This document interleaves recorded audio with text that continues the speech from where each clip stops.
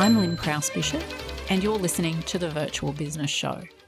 Today I want to discuss a topic that's crucial for both clients and virtual assistants: understanding the distinction between an employee and a VA who operates as an independent contractor. So picture this: you're working with an assistant, setting rates and dictating hours and work methods. Here's a general reminder: if you find yourself in this situation, you might actually be working with a teleworker or a home-based employee, not a virtual assistant. Why?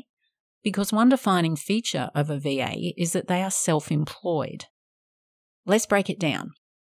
VAs set their rates. A VA has the freedom to determine their own rates based on their skills and expertise. They set their hours.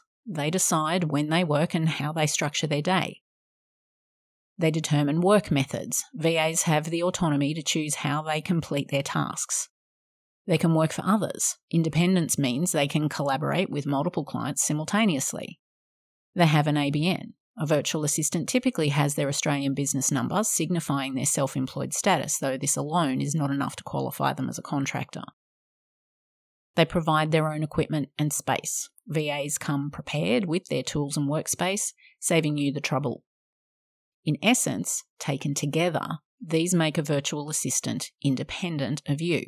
They are not an extension of your workforce. They are business owners offering valuable support services. Now let's address the legal side of things. I am not a lawyer, so if you are in any way unsure, get some independent advice.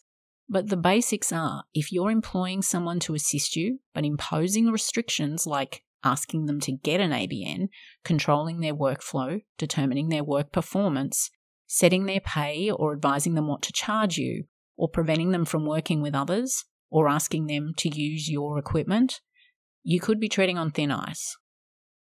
To avoid legal pitfalls, the Australian Taxation Office has a handy tool called the Employee Contractor Decision Tool. It helps you navigate through the complexities and ensures you're classifying people correctly. You can find the tool on the ATO website, and I've included a link on the podcast info page.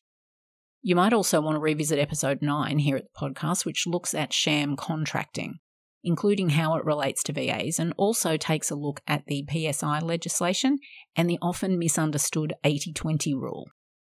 In a nutshell, a virtual assistant is a highly skilled, independent, professional entrepreneur who provides remote, administrative, technical, and/or creative business support services. So if you're ready to embrace the true essence of working with a VA, it's time to respect their independence. If you're still not sure about what a VA is, maybe also check out episode 60. Until next time, stay productive, stay informed, and keep thriving in your virtual collaborations.